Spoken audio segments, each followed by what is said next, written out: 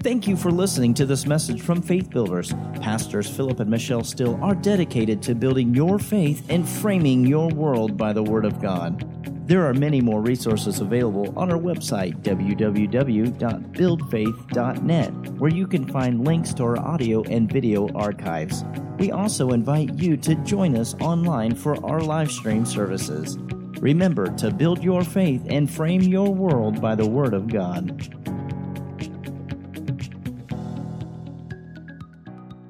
How many of you were able to be at our marriage conference this weekend? Yeah, quite a few. Had a great time. You know, we talked about how that marriage is like the foundation of all life on planet Earth. It's like God created the world, and then He created this marriage, right? So you could say the whole Bible begins with a marriage. Could you say that? Yeah. Are you there? Yeah. Amen. But then you could also say the Bible ends with a marriage. It's a marriage supper of the Lamb. And we talked about that this weekend. So marriage is like the foundational, fundamental thing that life is built on. So we need to understand about marriage and then about family. Because marriage is designed to perpetuate itself. That means it's supposed to reproduce. So amazing. God created people to have other people. And the people we have are so much cuter than anybody else in the world. It's impossible not to love children, right? And grandchildren are even better. Amen. I have 2 children and I have 5 grandchildren, and I like my grandchildren so much better than my kids. No, but this is what life's about. And life is kind of short, and so it's important to understand from the Bible about family, because God has a lot to say about family. You know, God created this marriage that produces family, and all through the pages of the Bible is the story of a family. Amen. Do you know that? And this family is very dysfunctional. So if you have dysfunction in your family, welcome to the club. We all do. That's why you need the Word on it, right? Yeah. So Trudi and I, that's our calling, has been for a long time. Some of you may know this, some of you probably don't, but I was on a kids' TV show back in the 80s and 90s called The Gospel Bill Show. I played the character on that, and it was a cowboy show because I'm from Texas, and the guy that I work for, Willie George, is from Texas. And we were talking one day, and he said, you know, we need to be some kind of character on this show. And he said, we can't be like astronauts or anything because we have incurable Texas accents. You probably hear that now. So we decided to be cowboys. And the show, we started out, we really didn't know what we were doing. The first shows were awful, but we got better. Because, you know, you can say, I tell you what, here's the way God starts. Here's the way you got to start things. God puts a dream in your heart, and when you start, you don't know what you're doing. But if you'll follow Him, and you work at it, you got to work at things, you can become excellent. Because there's excellence on the inside of you. And we produced that show, and then he planted a church in Tulsa that was a family church. Big-time church on reaching kids and family. The church quickly grew. I was a worship leader. We were there with him 20 years. Then in 2002, Trudi and I launched out on our own ministry, and since that time, we have traveled across America, other parts of the world, and we teach on marriage and raising kids. And my son planted a church in Oklahoma City 5 years ago called New Song Church, which we are a part of. We live in Oklahoma City now. I'm the family pastor there. I'm the apostolic elder there. So, you know, I try to boss people around, but nobody listens. But it's okay. I'm all right with that. But anyway, family's a big deal. That's what we're talking about this weekend. And we brought some of our resources back on the table. And I didn't have this ready. So I need an usher to help me out. This is a moment ushering. There's a suitcase under that table, Doc. If you pull it out, you'll find all these bookmarks. And they are, I want you to give everybody in here a bookmark. And they are bookmarks that'll be help. You know, you need bookmarks in your Bible, right, or in your book, so you can have that. But it also gives you our website where you can find all about us. There's articles posted there. There's also places you can order our material, and we have a lot of downloads that are free.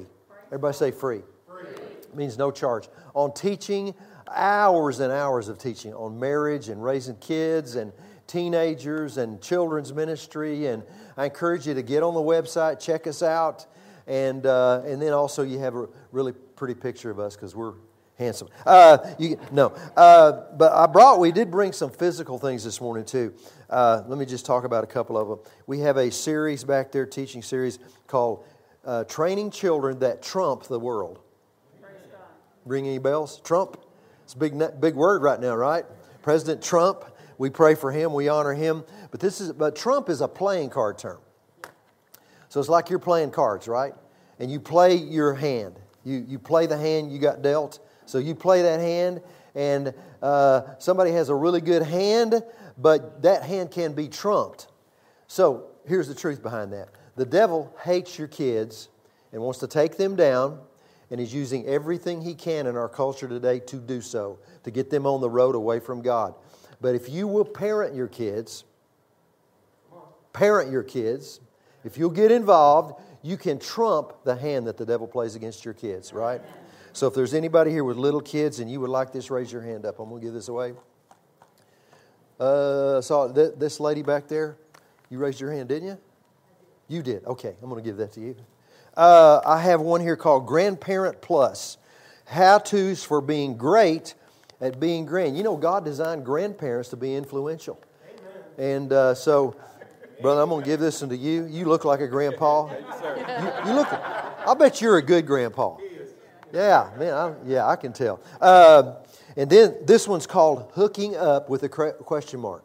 Hooking Up. And it's kind of provocative looking. It's got bed sheets on it. Ooh, you got anybody's attention? Let me read this to you.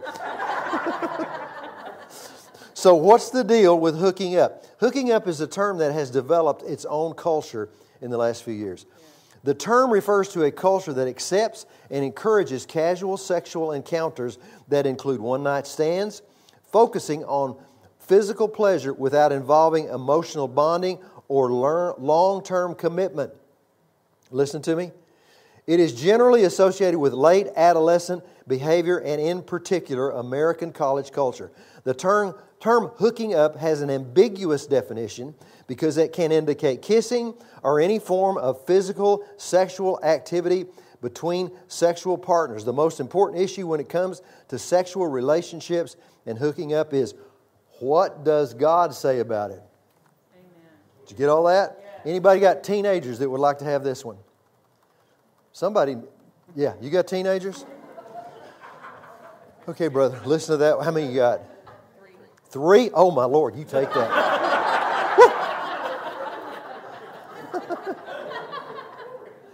That'll help you. Okay, and then we have kids. We got a book back there called Devil Proofing Your Family that we taught a lot from this weekend. Half the book's on marriage, half the book's on raising kids. And then last thing, we have kids' music. Kids' praise and worship music. Yeah. And I've done music for kids for many, many years. It's amazing how it's gone all over the world. And this is one we did for called Sleep Baby Sleep. And this is for infants and for mamas. And these are songs that will, they're laid back acoustic guitar. You know, they're not up tempo. And they're designed to bring peace into the life of your baby and you as a mama. And this really does work. I hear about it all the time. People would tell me, I put that on with my baby, and before the first song was over, he or she was asleep. Amen. And I've got a friend, an adult, and he likes this record. And it's kind of James Taylor-ish, kind of in that venue. I'll play one of the songs in a minute. But he said, Pastor Ken, I was driving down the road one night. He said, I was playing that, trying to listen to it, and it was late at night. He said, I had to shut it off. I was going to sleep. So if you've got insomnia, maybe check this out, right? And if you got babies, raise your hand up. I'm going to give this away to somebody. You raised your hand up a while ago. I have a granddaughter. Have a granddaughter? Little one? Yep. Good. There you go. Thank you. Let's play a song from this. Is that okay? This is a video. This song is a song my son wrote. It's based on Psalm 139 about how much God loves you. Isn't that awesome? I love this psalm, and let this song minister to you, and then we'll come back and preach.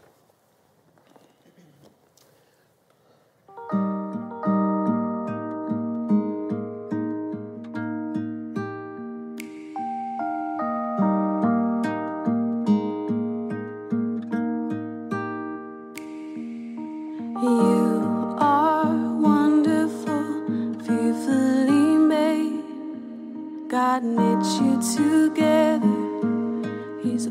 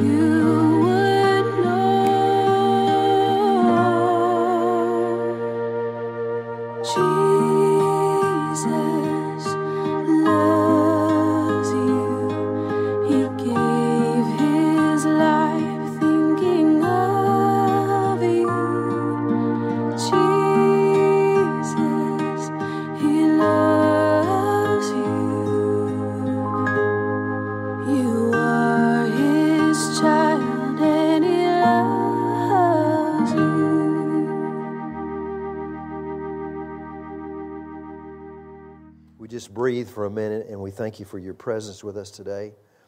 Thank you for this church, the assignment that they have.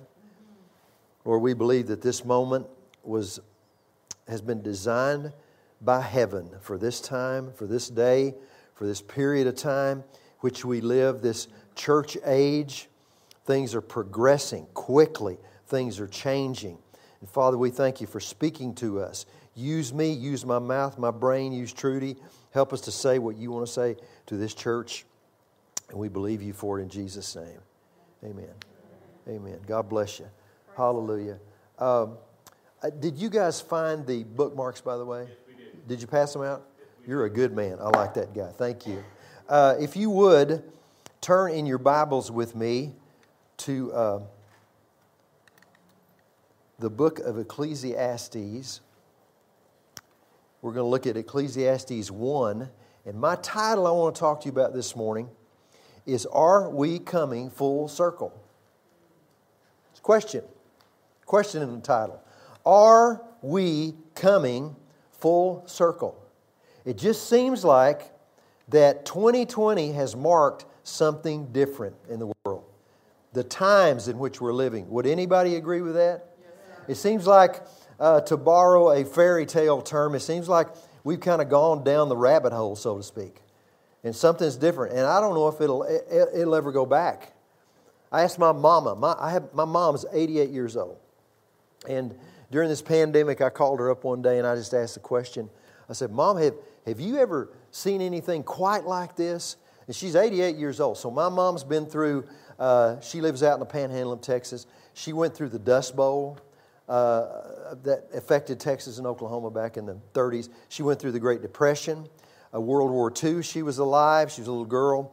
Then through the turmoil of the 60s when I was a kid, Vietnam, assassination of political leaders, Martin Luther King, went through all that. And then probably the most traumatic thing is she raised me, okay?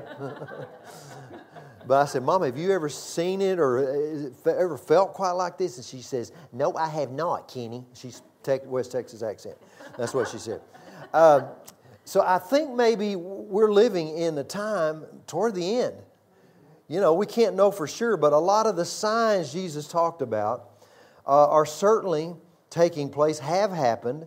And Ecclesiastes chapter 1 verse 9 says this, History merely repeats itself. It has all been done before. There is nothing under the sun that is truly new. And here's the way life operates. It's like something happens and then we come around the circle, and it's a principle of the circle. And then it'll come back. And then it will repeat itself.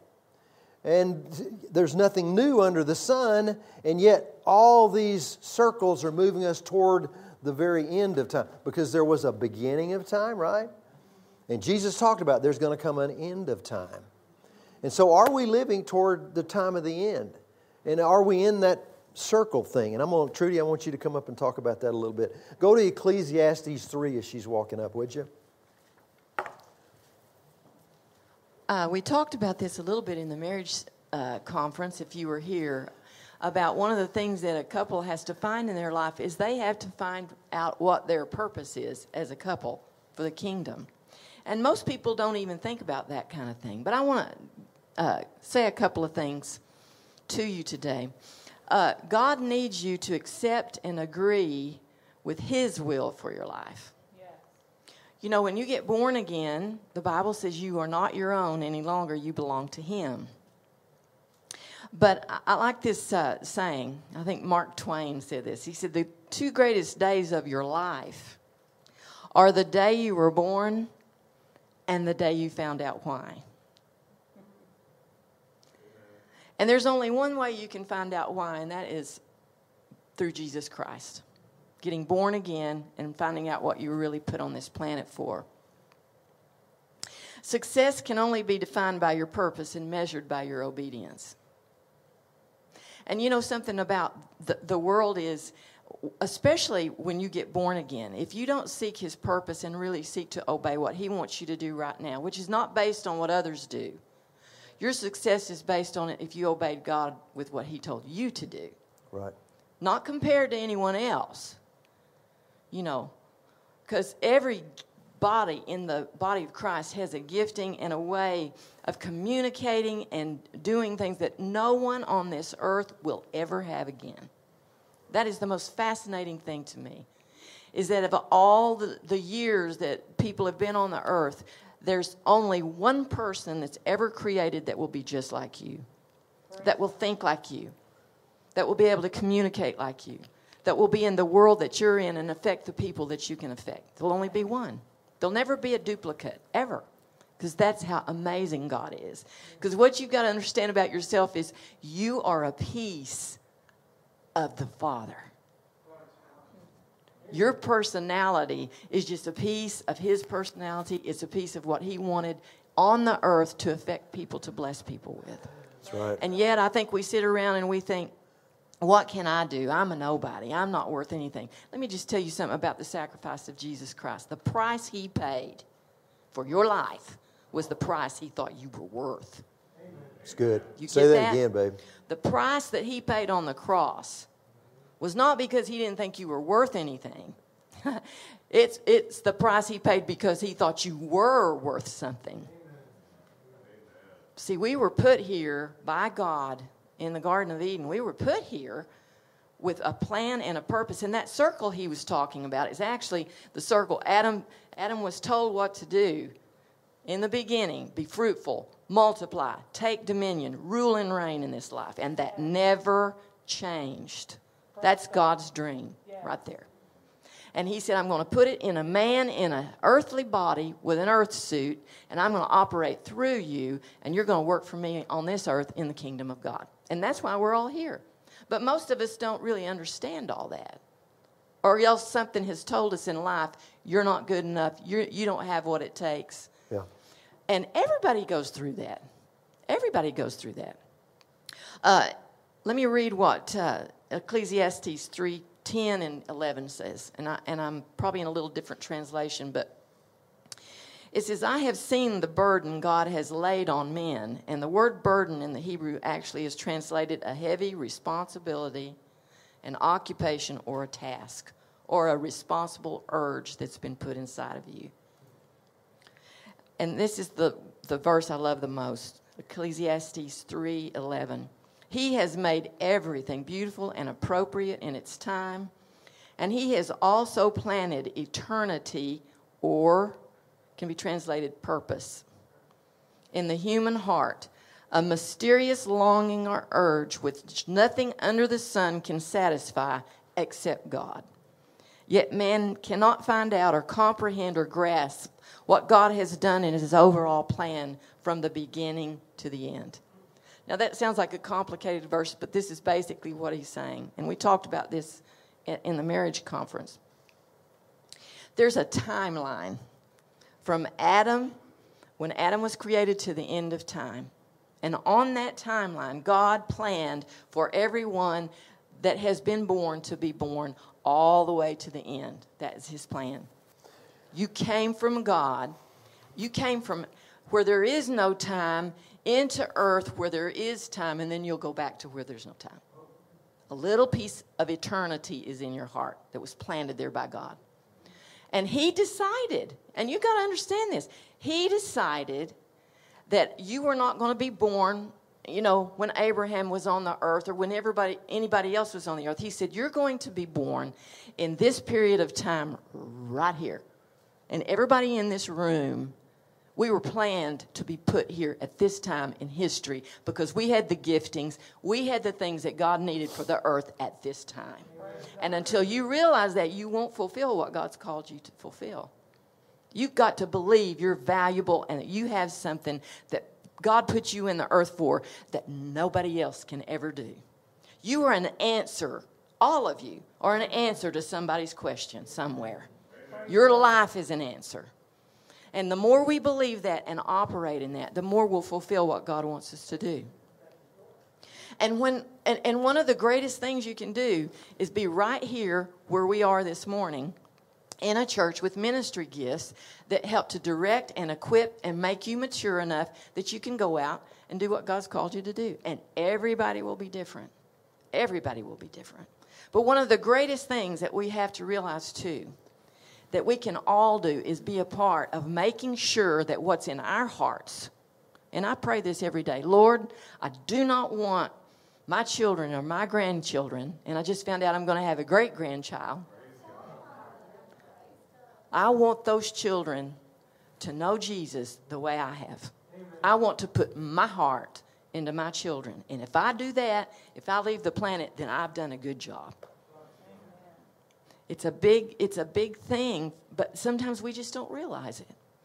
And so I urge you today to stop thinking about you being valueless and realize that you do have a value. To look in your heart and let God show you what you can do that nobody else can do. Right. Nobody else can do. Right. You know, I can reach people that you can't, but you'll reach people that I can't. You'll have a world you can get into I'll never be able to get into. But if we all do our part, then it multiplies and multiplies and multiplies. Right. And you know, we're in 2020, and who dreamed it'd be like this? We've gone through all kinds of crazy things, but yet God said, I want this group here because they got it. They're going to have the grace and the faith to conquer and go through and do what God's called us to do. Because He's equipped us. Either He has or He hasn't. But it's up to us to say, Lord, what is it that I have in my hand that I can do, that I can give to the body of Christ to further the kingdom of God as a couple, as a family, as people, as this church. So I encourage you today, as we talk about some things about family, realize that one of the greatest tools that God has is family. No matter what your family looks like. You got a family right here. But family is the key to our society. Building a strong, healthy family that's a model to other people so they can see what a family looks like. So I'm going to use her mic, okay? So we're talking about, let's review. Where are we? We all have a purpose in time. So what time are we living in? Could it be we're living toward the end of time? Is the circle coming back, and are we coming back to some things maybe that have been done before? In fact, with that thought, I want you to turn to the book of Acts chapter 2. And I want us to look at when the church was born on the day of Pentecost and how it was born, what happened that day. And let me give you a little backstory before we start reading about this.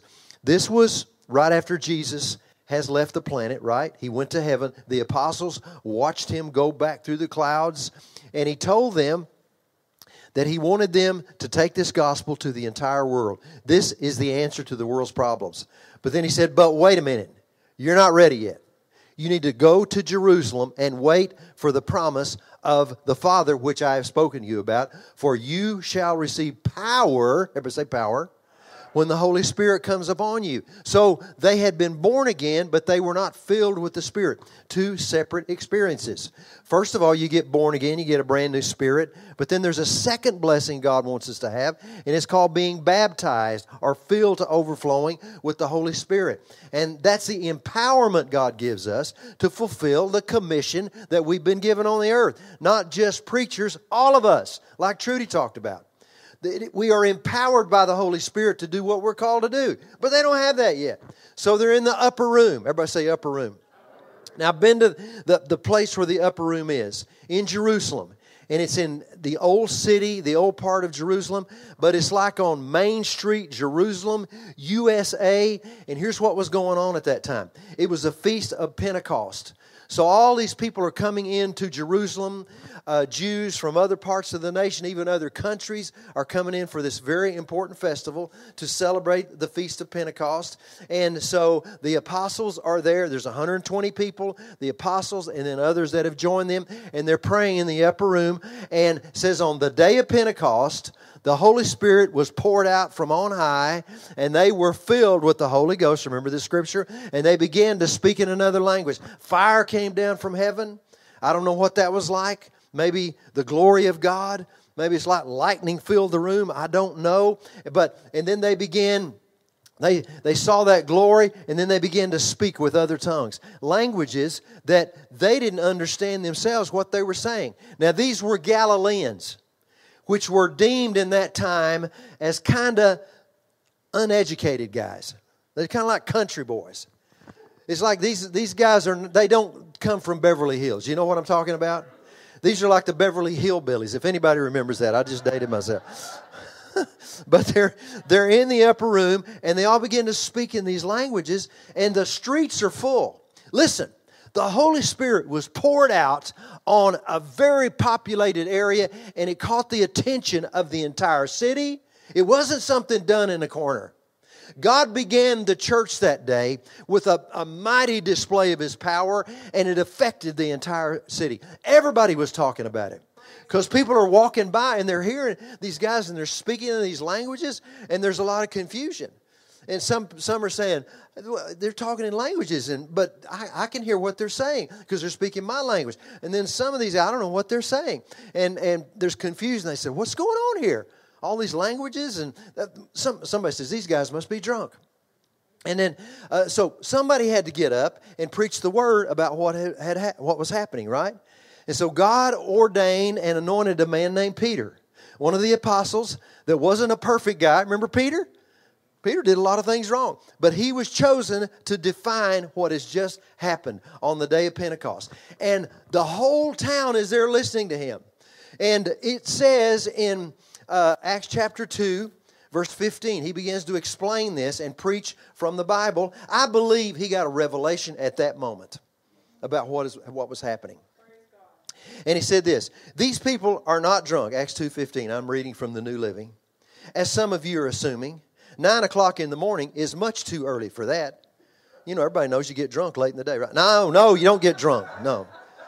Sorry. This is a joke. My wife looks at me funny. Okay, verse 16. No, what you see was predicted long ago by the prophet Joel. In the last days, he preaches Joel. God says, I will pour out my spirit among all people. Your sons and your daughters will prophesy. Your young men will see visions, and your old men will dream dreams. In those days I will pour out my spirit even on my servants, men and women alike. Servants, I believe, is the attitude that you got to have to be filled with the Spirit. It's the attitude you have to be filled with the Spirit. You know, God doesn't accept men's pedigree and their greatness. If you want to be hooked up to His Spirit, you have to be humble. You have to do it humbly. Because it is an humbling thing. I mean, it happened to me.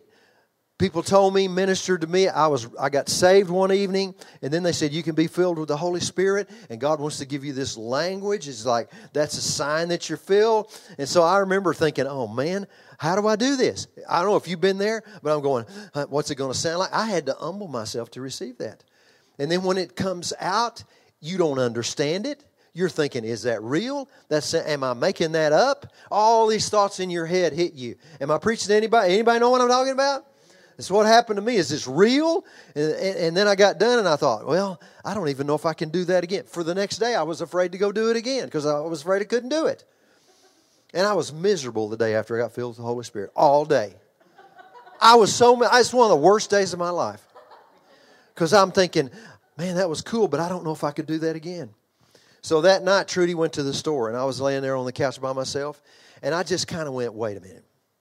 I'm going to go give this a shot. It's kind of like I had to go take it by faith. You know, you got to take the things of God by faith. You got to personally say, yep, I'm going to take that. So I went back in the bedroom and I took a deep breath and I said, okay, Lord, here we go. Help me do this. And I started speaking and it came. And then I started speaking louder and I got real loud and I was yelling. And that got me over a hump that never bothered me again. I knew I had been filled with the Spirit and I knew I had it. Amen. But Peter's explaining this. And he says, you have to have an humble spirit to receive. Now skip to verse 21. And everyone who calls on the name of the Lord will be saved. Now the church began, the point I want to make, with a big splash that day. Jerusalem knew about it. It's like New York City. If you were there, the whole town would be buzzing about it. So God began the church with a big deal. And I believe in circle language, He's going to come back. And at the end, there's going to be a big deal too. See, Peter preached this message. And there was 120 people. The church started with 120. And by the end of his message, he got 3,000 people saved. So now, first day of the church, we started with 3,120. That's a pretty good beginning, right? So God began, here's my point. God began with a big splash. People getting saved, the power of God being poured out. I believe it's going to come full circle, and it will end like that again. Only it will be bigger, because the end with God is always better than the beginning. Right? Am I making sense to anybody? So, when we preach about this is the way the church began. Sometimes we emphasize the tongues, and that's a part of it. Or we emphasize, the preaching. Or the fire and the things people said. But I want to emphasize this point today about this. Here's my point. Who is it for? Who is eligible for the outpouring of the Holy Spirit, for the move of God? And I want to bring your attention to 3 people groups that God's talking about here. And I believe in the end times, every age group will be included in this end time outpouring of the Holy Spirit. I'm going to say it again. I believe that every age group will be included. Let's talk about the 3 age groups talked about here. Number 1, here's my first point. Old men shall dream dreams. That's what it says. Old men. God wants to use old men and women, older people. God, you're not done because you're older. And here's the thing about being older even now. We're in 2020. I believe old people are cooler than they used to be. I'm just going to throw that out there. Because I remember when I was growing up, I grew up and I grew up in Texas, and we had a bunch of relatives on my mom's side that would come in the summertime for like family reunion, and we'd have 40 people show up from East Texas. My grandma's sisters and some of their relatives, cousins, and they were and her side, my mom's side of the family was a bunch of loud, big personality people. And we had an uncle named Uncle Burl who was like a comedian. He was so funny. And my dad's side, it was so funny because my dad's side of the family, when we would get together, they were all just so quiet, and you'd sit around a circle. Most boring people you ever met in your life. So I got both sides in me. I don't know. Sometimes I'm quiet, but sometimes I'm crazy. But anyway, some of these people were older. And I just remember the older people, like in the late 50s, 60s. Some of my older aunts, they had bun hairdos, gray. They had granny glasses. It's like they were trying to look old. They had these big sack dresses, and they wore these looked like military shoes. Anybody know what I'm talking about? I'm serious. And it's like they got up and said, I want to look as old as I possibly can today. And then I had an Aunt Bess who looked like that. And she would talk, and she had a green bean can she carried with her all the time. And she'd talk, and she had brown stain, and she dipped snuff. And I'm like 6, 7 years old watching Aunt Bess. And, she told me and spit in that can, and I'm thinking, I don't want to see what's in that can. But older people are cooler today. I'm making a point here. Stay with me. For one thing, people live longer today. Did you know that? The age expectancy is older. The average age of being a first-time grandparent is 47 years old. It's pretty young. Today's grandparents are healthier. They're more street smart. Excuse me. Let me have a drink of water. Okay. You want to open it for me? Okay, everybody take a break. Let's drink some water. You ready?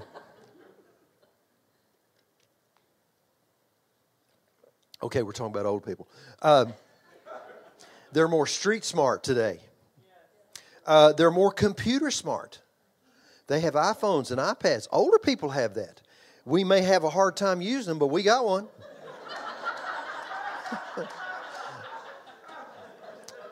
So humbling when my grandkids get my iPad. And I'll go, I'm struggling on something, and they, let me have that, Papa. And they just, here's where you wanted to go. And I go, shut up.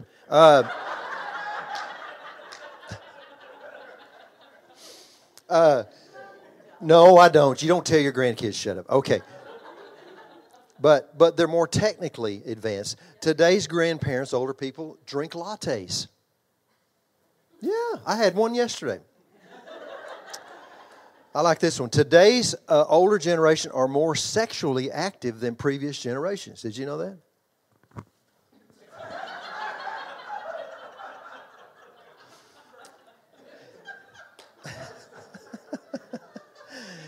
Yep. So you have to honor the different chapters of your life. And if you will work on it, you can be relevant to younger people. You just don't have to get old. And God wants to use older people in our time. Just because you've been alive a while doesn't mean you're done. So you have to understand, old men are going to dream dreams. God still wants us to dream even when we get older. Because as long as you have breath, you're not done yet. Amen? But you won't have influence if you're grumpy. Because nobody likes to deal with an old grumpy dude that's always saying, that's not the way we did it in my day. Because it's not the way they did it in my day. But that doesn't mean that we all had it all right. You know, the Word of God never changes. But let me tell you something. Methods change all the time. And you just got to remember back. You think, well, the way we do it is the best. And, but I remember in my day, we changed the culture of the day in the church. I came along back in the 60s and 70s when rock and roll was coming, was in vogue. I was a rock musician back in the 70s, and I was in a rock band. And then the church was waking up to the fact that you could have other instruments rather than just a piano or the high holy instrument of the church organ, right? And I remember I'd play drums. I remember when I brought drums to church, and some of the older people, they hated that. And they treated me like I was just in sin and made me feel bad. And, when guitars came in, and there was a lot of criticism from the older generation. But we changed the culture. Some of the songs that we did back then, this generation would say, my goodness, that's old-fashioned. But that's the way life works. But we have to open our heart to the next generation. The word never changes, but methods change constantly. And here's a scripture. I quoted this in the marriage seminar. This is a scripture I stand on all the time. Psalm 71:17. We have bracelets back on the table.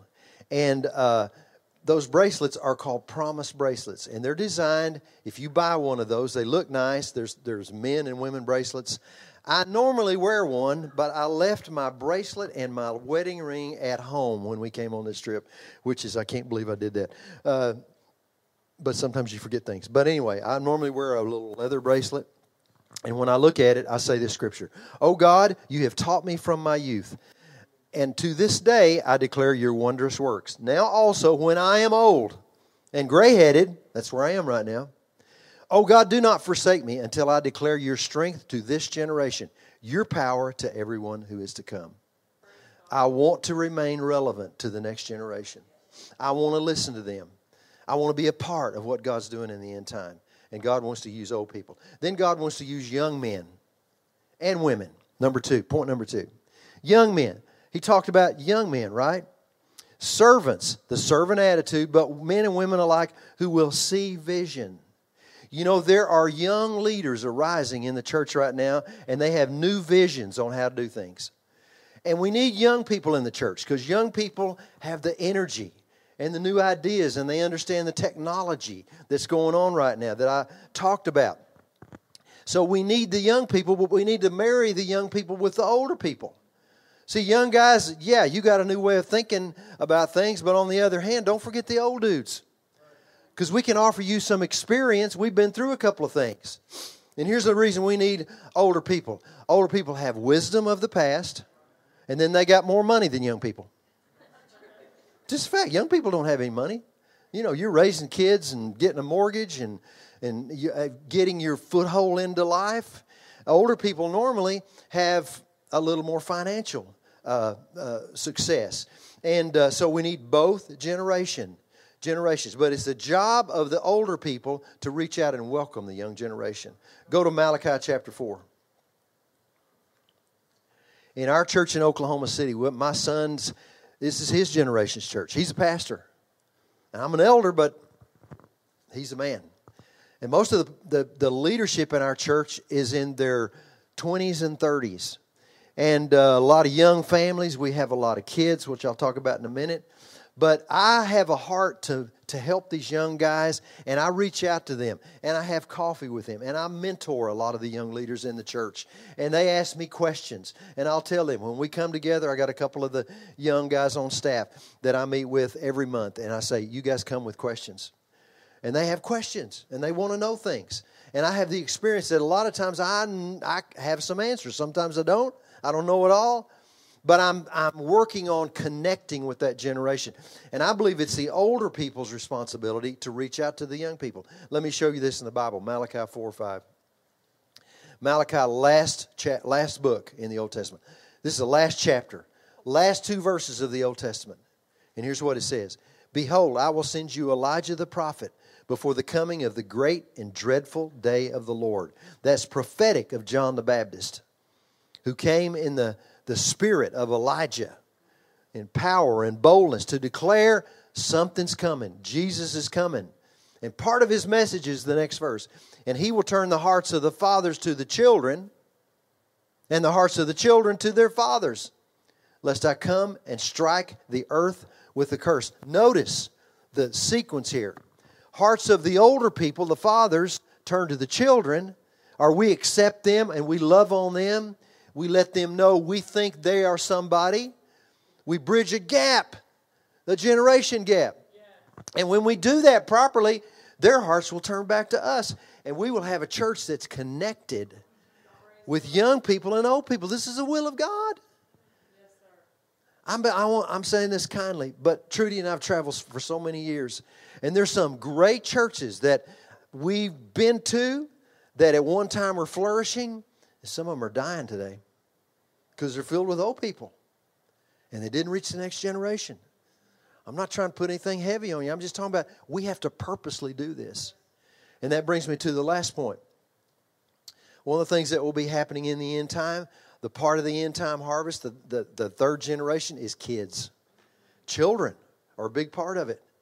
It says this, verse 17, let's read it again. In the last days, God says, I will pour out my spirit upon all people. Your sons and daughters will prophesy. That's talking about young people. I think it's talking about teenagers and even children. And then Peter preaches this message. He preaches all about it. And at the end, he declares this, after all these people have been saved that day. For the promise of what? The outpouring of the Holy Spirit that began that day. That's coming full circle, that's coming back again, is to you and to your children. Everybody say children. And to all who are afar off, as many as the Lord our God will call. The entire church needs a vision for kids ministry. Let me tell you about kids ministry for a minute. It is not just babysitting. It's not just child care. No, there's care involved. And part of what we do in children's ministry is we protect those kids, and we make sure the room is secure. We check out the people that teach them. We do FBI background checks. We do this for anybody that works with any of our kids. If you go into one of our classrooms at our church, you've had an FBI background check. So we want to make a place for kids. In the Old Testament, there were two places that the children were taught. They were the home and the synagogue. So here's what the church is designed to do. We are designed as the church to support the parents training their children in the Word of God. The church is not supposed to do that for you. You as a parent and even a grandparent, you are called by God to train your children and your grandchildren in the Word of God. You need to write that down. That's part of what we are called to do. But we as a church need to make a place for young people and for children. And we need to make sure that they're learning the Word. We need to make sure it's sharp. And in order to do that, it takes people to do it. And when we do that, it will cause the church to grow. Now, I've been around a little while. You can tell by looking at me. I'm older. But I've been big time part of two local churches. I am a local church guy. Thank God for evangelists and prophets and all those kind of people. But I believe what God wants to do in the end time is going to flow and filter out of the local church like never before. I believe God uses evangelists and teachers to stir people up. But listen, you can't get discipled through somebody you're listening to on TV.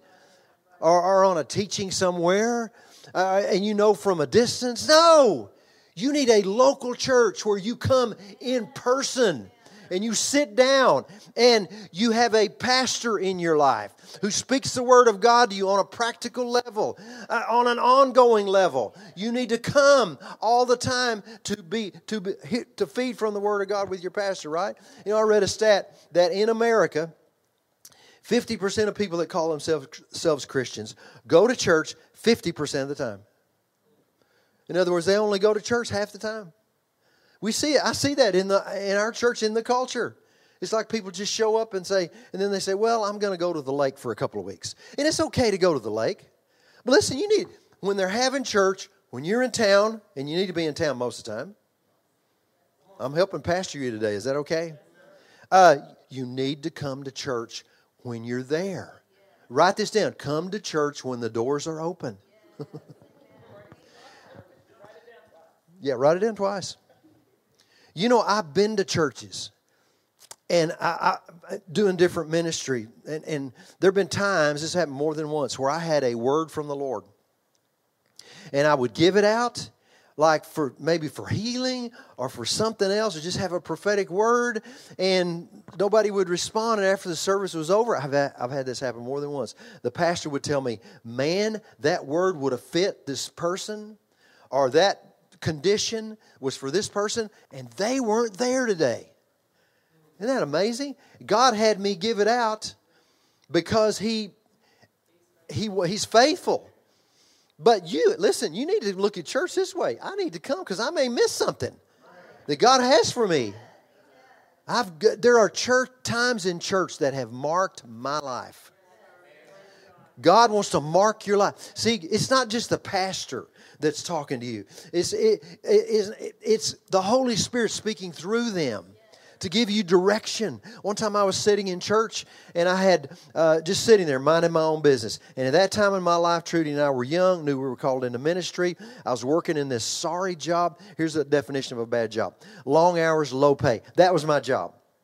And I needed more money.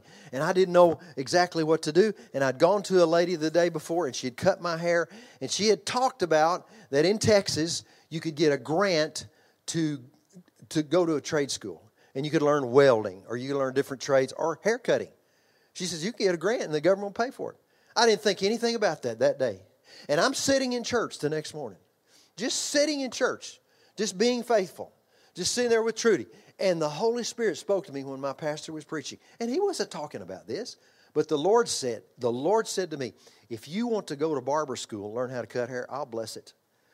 And it just, so strong. I said, honey, the Lord just spoke something to me. She said, shut up, pay attention to what the pastor said. I said, oh, yes, ma'am.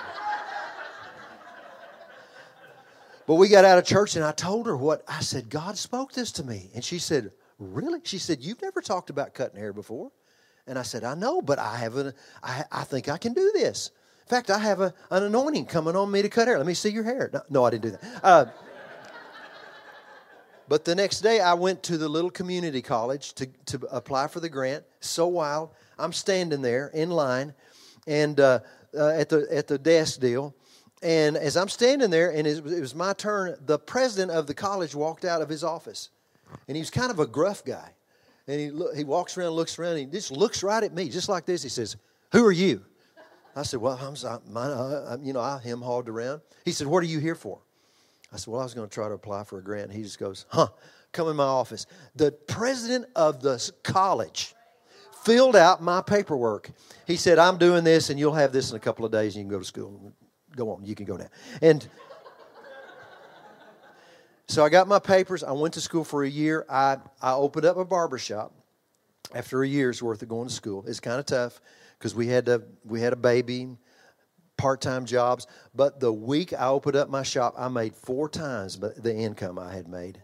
And God blessed that for 4 years before I got into the ministry.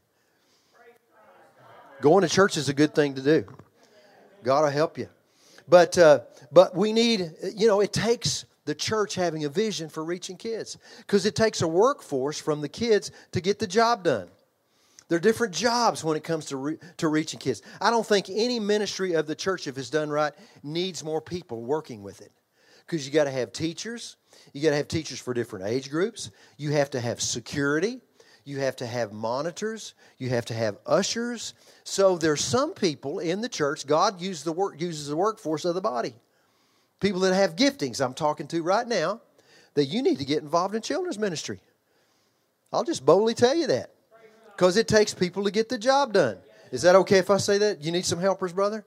Yes, sir. I always need helpers. And then, but if you don't get involved, because maybe everybody won't, then here's what you need to do. At least be nice to little kids. You know, you see little kids running around the church. These are real people. And you have single moms, I bet, in this church. And so these little kids, the only example of a man they may see, a man of God, is when they come to church on Sunday. If you're a man and they look at you and you ignore them or you're kind of gruff with them, they're going to get the attitude that Jesus is like that. You need to be nice to them. Go up to them. Hey, you doing, buddy? Good to see you. Give me a high five. Bam. Well, maybe not a high five now, but hey, give me an air high five. And, I knew a guy at a church that would pass out little candy things to the kids all the time. And kids loved him and would come around him because kids love candy, right? If you don't like candy, give them vitamins. I don't know. Even pull your wallet out. Pull out a $5. Say, you know what? Jesus loves you, and He just wanted me to give this to you. Wow. Really? See, the church is called to do this. Are you with me? And kids ministry is a big deal. The Jews believe a person demonstrates their love for God by what priority they give to the spiritual education of their children. They have this saying. This is so powerful. And I quote, you may want to write this down. I'll say it slow.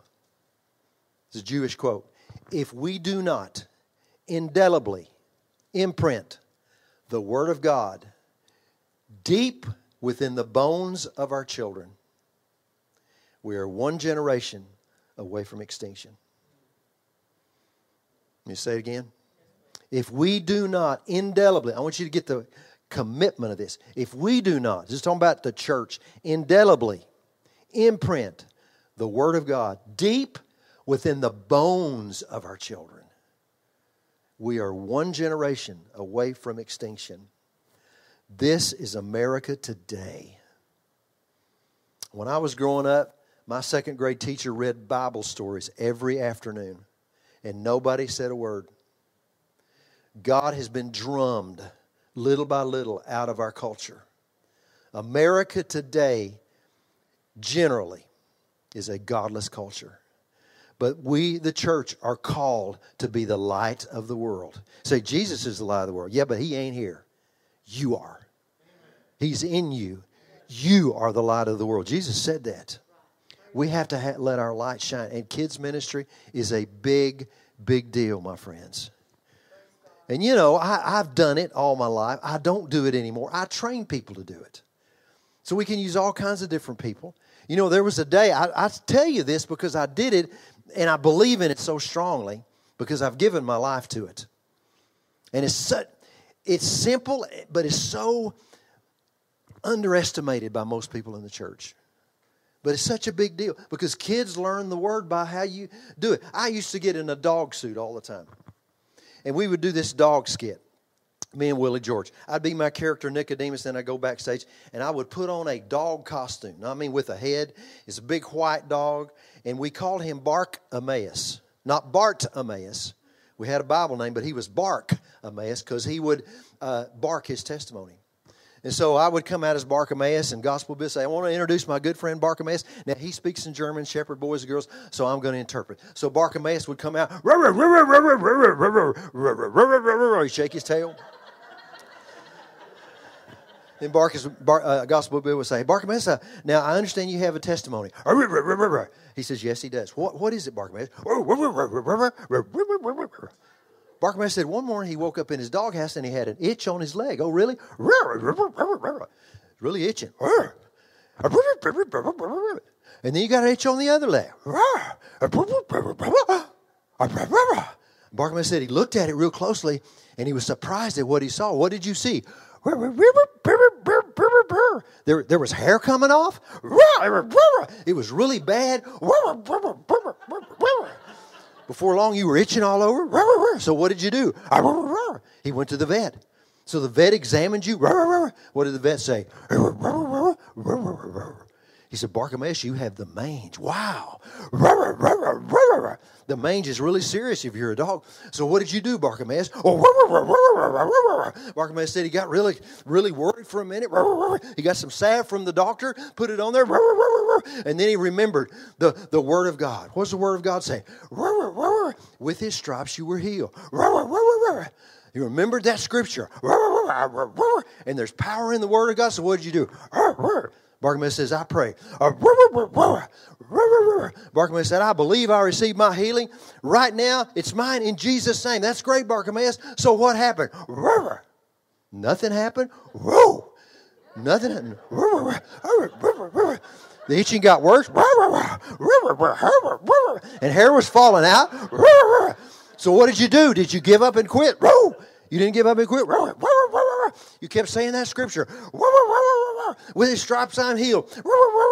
With his stripes I'm healed. You did that 1 week. 2 weeks. Still itching, hair falling out. But one morning, you woke up. You looked down on your leg. It didn't itch anymore. Wow. And you looked on the other leg. Doesn't itch anymore. And then you look closer. There was little bitty hair growing back. There's little bitty hair growing back over there. And you didn't itch anymore. Hallelujah, you were healed. That's a great story, Bartimaeus. All right, boys and girls, clap your hands real loud right now. Come on. Come on. So I used to do that all the time. But I don't do that anymore. But children can learn the word if we'll break it down for them. They can learn the word. And it's a big part of the end time revival. Do you know, I'm going to close with this. Kids can be saved when they're little. Do you know that 86%, I told you I didn't do that anymore. 86% of people who serve God today or do so because they had some kind of encounter with the Lord when they were under the age of 15. Did you get that? 86%. That's a big number. Between the ages of 15 to 30, if you haven't heard anything about Jesus from till the age of 15 to the age of 30, you have a 10% shot you'll ever meet God.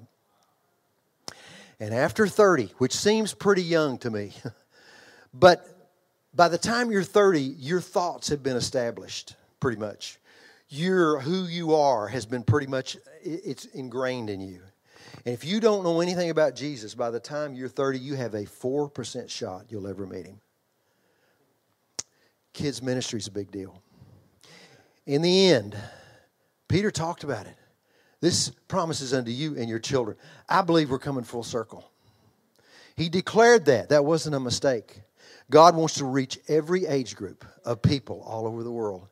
I believe in the end, we come full circle. There's going to be this revival, and the churches are going to be bigger and stronger than ever.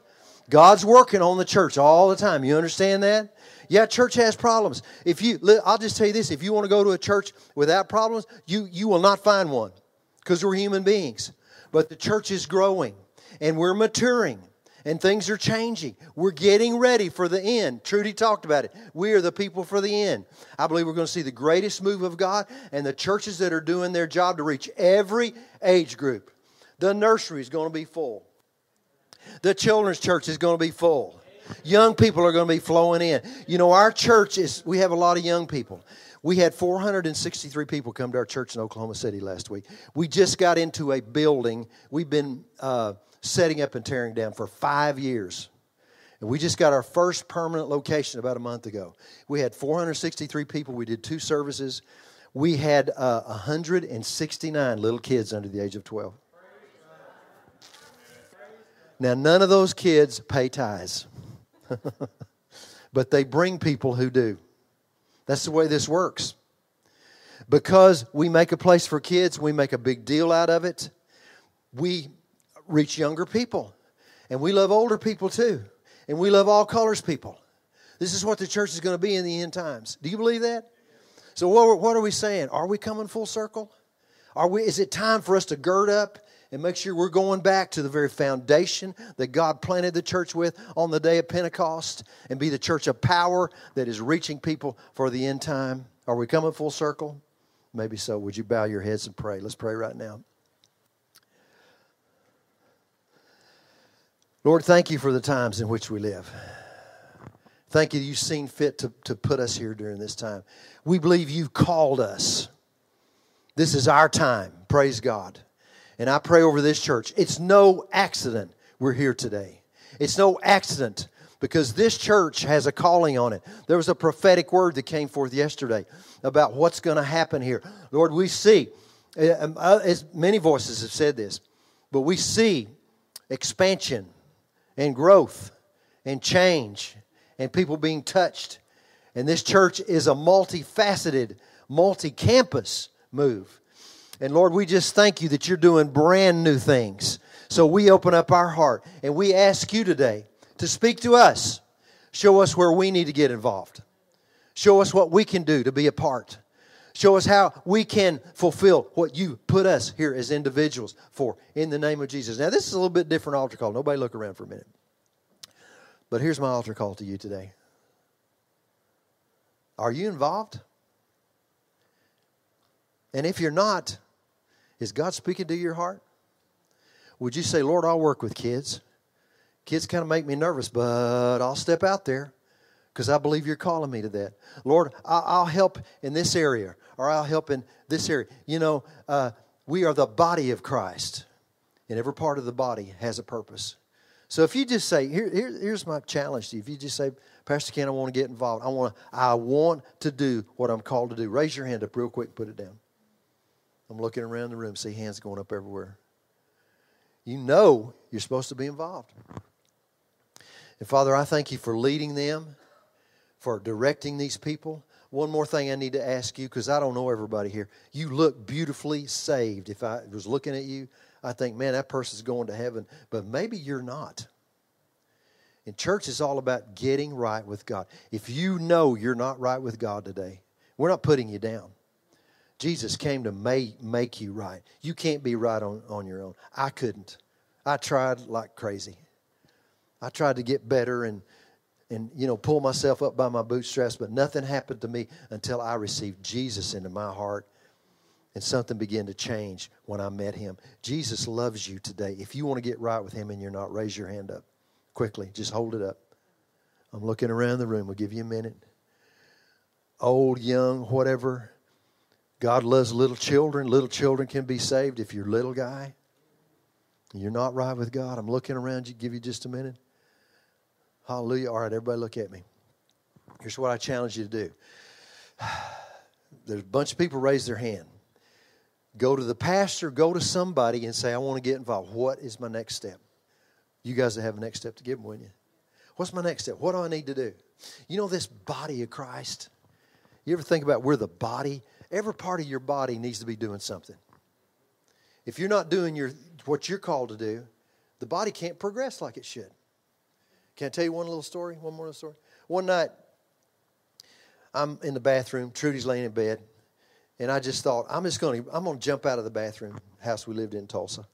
And I'm going to scare her. I'm going to yell real loud because I want to scare her. Why would a guy do that? Because that's a guy. We're kind of crazy. But my wife is so much fun to just startle. It's like she'll scream. And I don't know. I just like that every once in a while. So I'm thinking, I'm going to jump out. You know, I don't have any shoes on. I'm going to jump out of the bathroom, land on the bed. And when I come out, I'm just going to yell real loud and scare her. So I back up to the shower. I got a couple of steps, and I come flying through the door facing, and I yell, and she's scared. She screams, and then something happened, though I wasn't expecting. My little toe on my right foot caught the door facing perfectly, and I'm midair, and I heard a snap, like a pop. Just broke my little toe. Now I'm in the air. I'm yelling, but my yell changes from to And I hit the bed and she starts hitting me. Oh, stupid, you're not hurt. And hitting me. You were hitting me. I pointed at my foot and my little toe was hanging off. And then she goes, ooh, that's gross.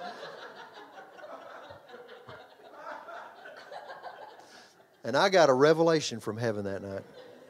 I discovered how much or how important that little toe was to the health of my body. Before that time, I had never even thought about my little toe. You know, my little toe's just doing its little toe job, fulfilling its purpose. But now that it's out of joint and hurting, the whole body has the little toe has the attention of the whole body. It hindered the movement of the body. I had to go to the doctor the next day and get that thing set. Popped it back into place. And then I had to wear a walking thing for a couple of weeks. And I'm walking like this. And I wasn't as fast as I used to be. I mean, I'm a fast guy, you can tell. But that slowed me down because my little toe, I learned, has a purpose. You may think, oh, I'm just a little toe. What can I do? God needs you. You know, you need Jesus, but God needs you. He needs you to fulfill what you're called to do. I predict, full circle, the body of Christ will come about in its fullness in the end time. We will see this church just like buzzing with energy and people finding their place and gifts being released and things happening. You believe that? Would to God it be. That's what the Lord told me to deliver to you today. Did this help anybody?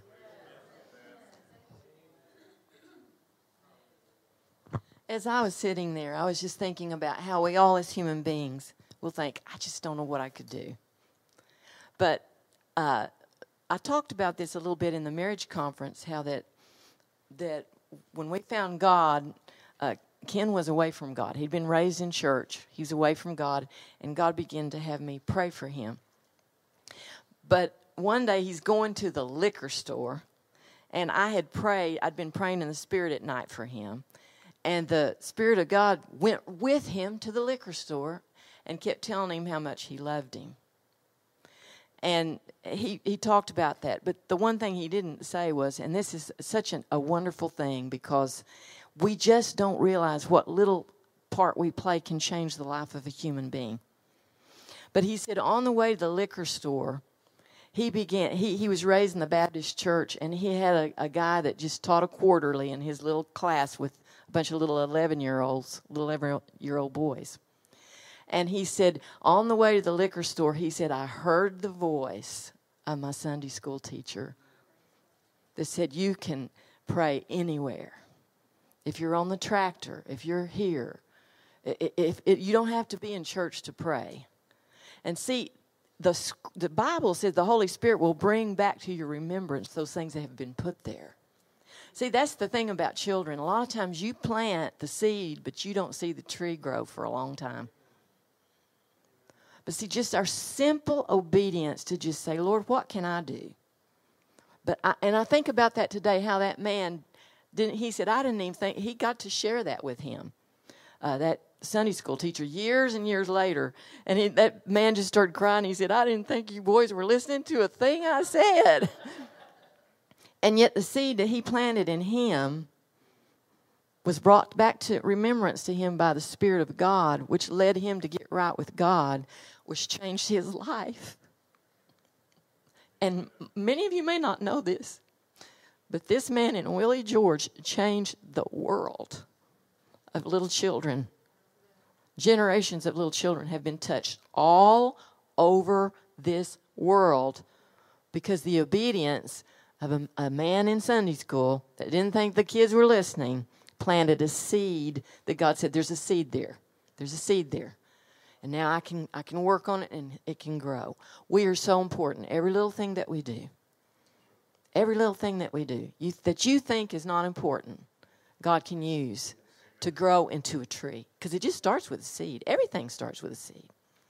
So never think that you don't have something to offer. Just obey. That's the greatest thing we can ever do is there's times you don't even know what people need, but the Spirit of God knows. And you just obey in the simplest little ways, and He'll take that and He'll do with it what He wants to do. So we love you today. We love this church. We're excited about what's ahead for you, and we know God's going to use you in special ways. Special ways. Special ways. And I love everybody here. I love all that. I've come to love this family already. So thank you.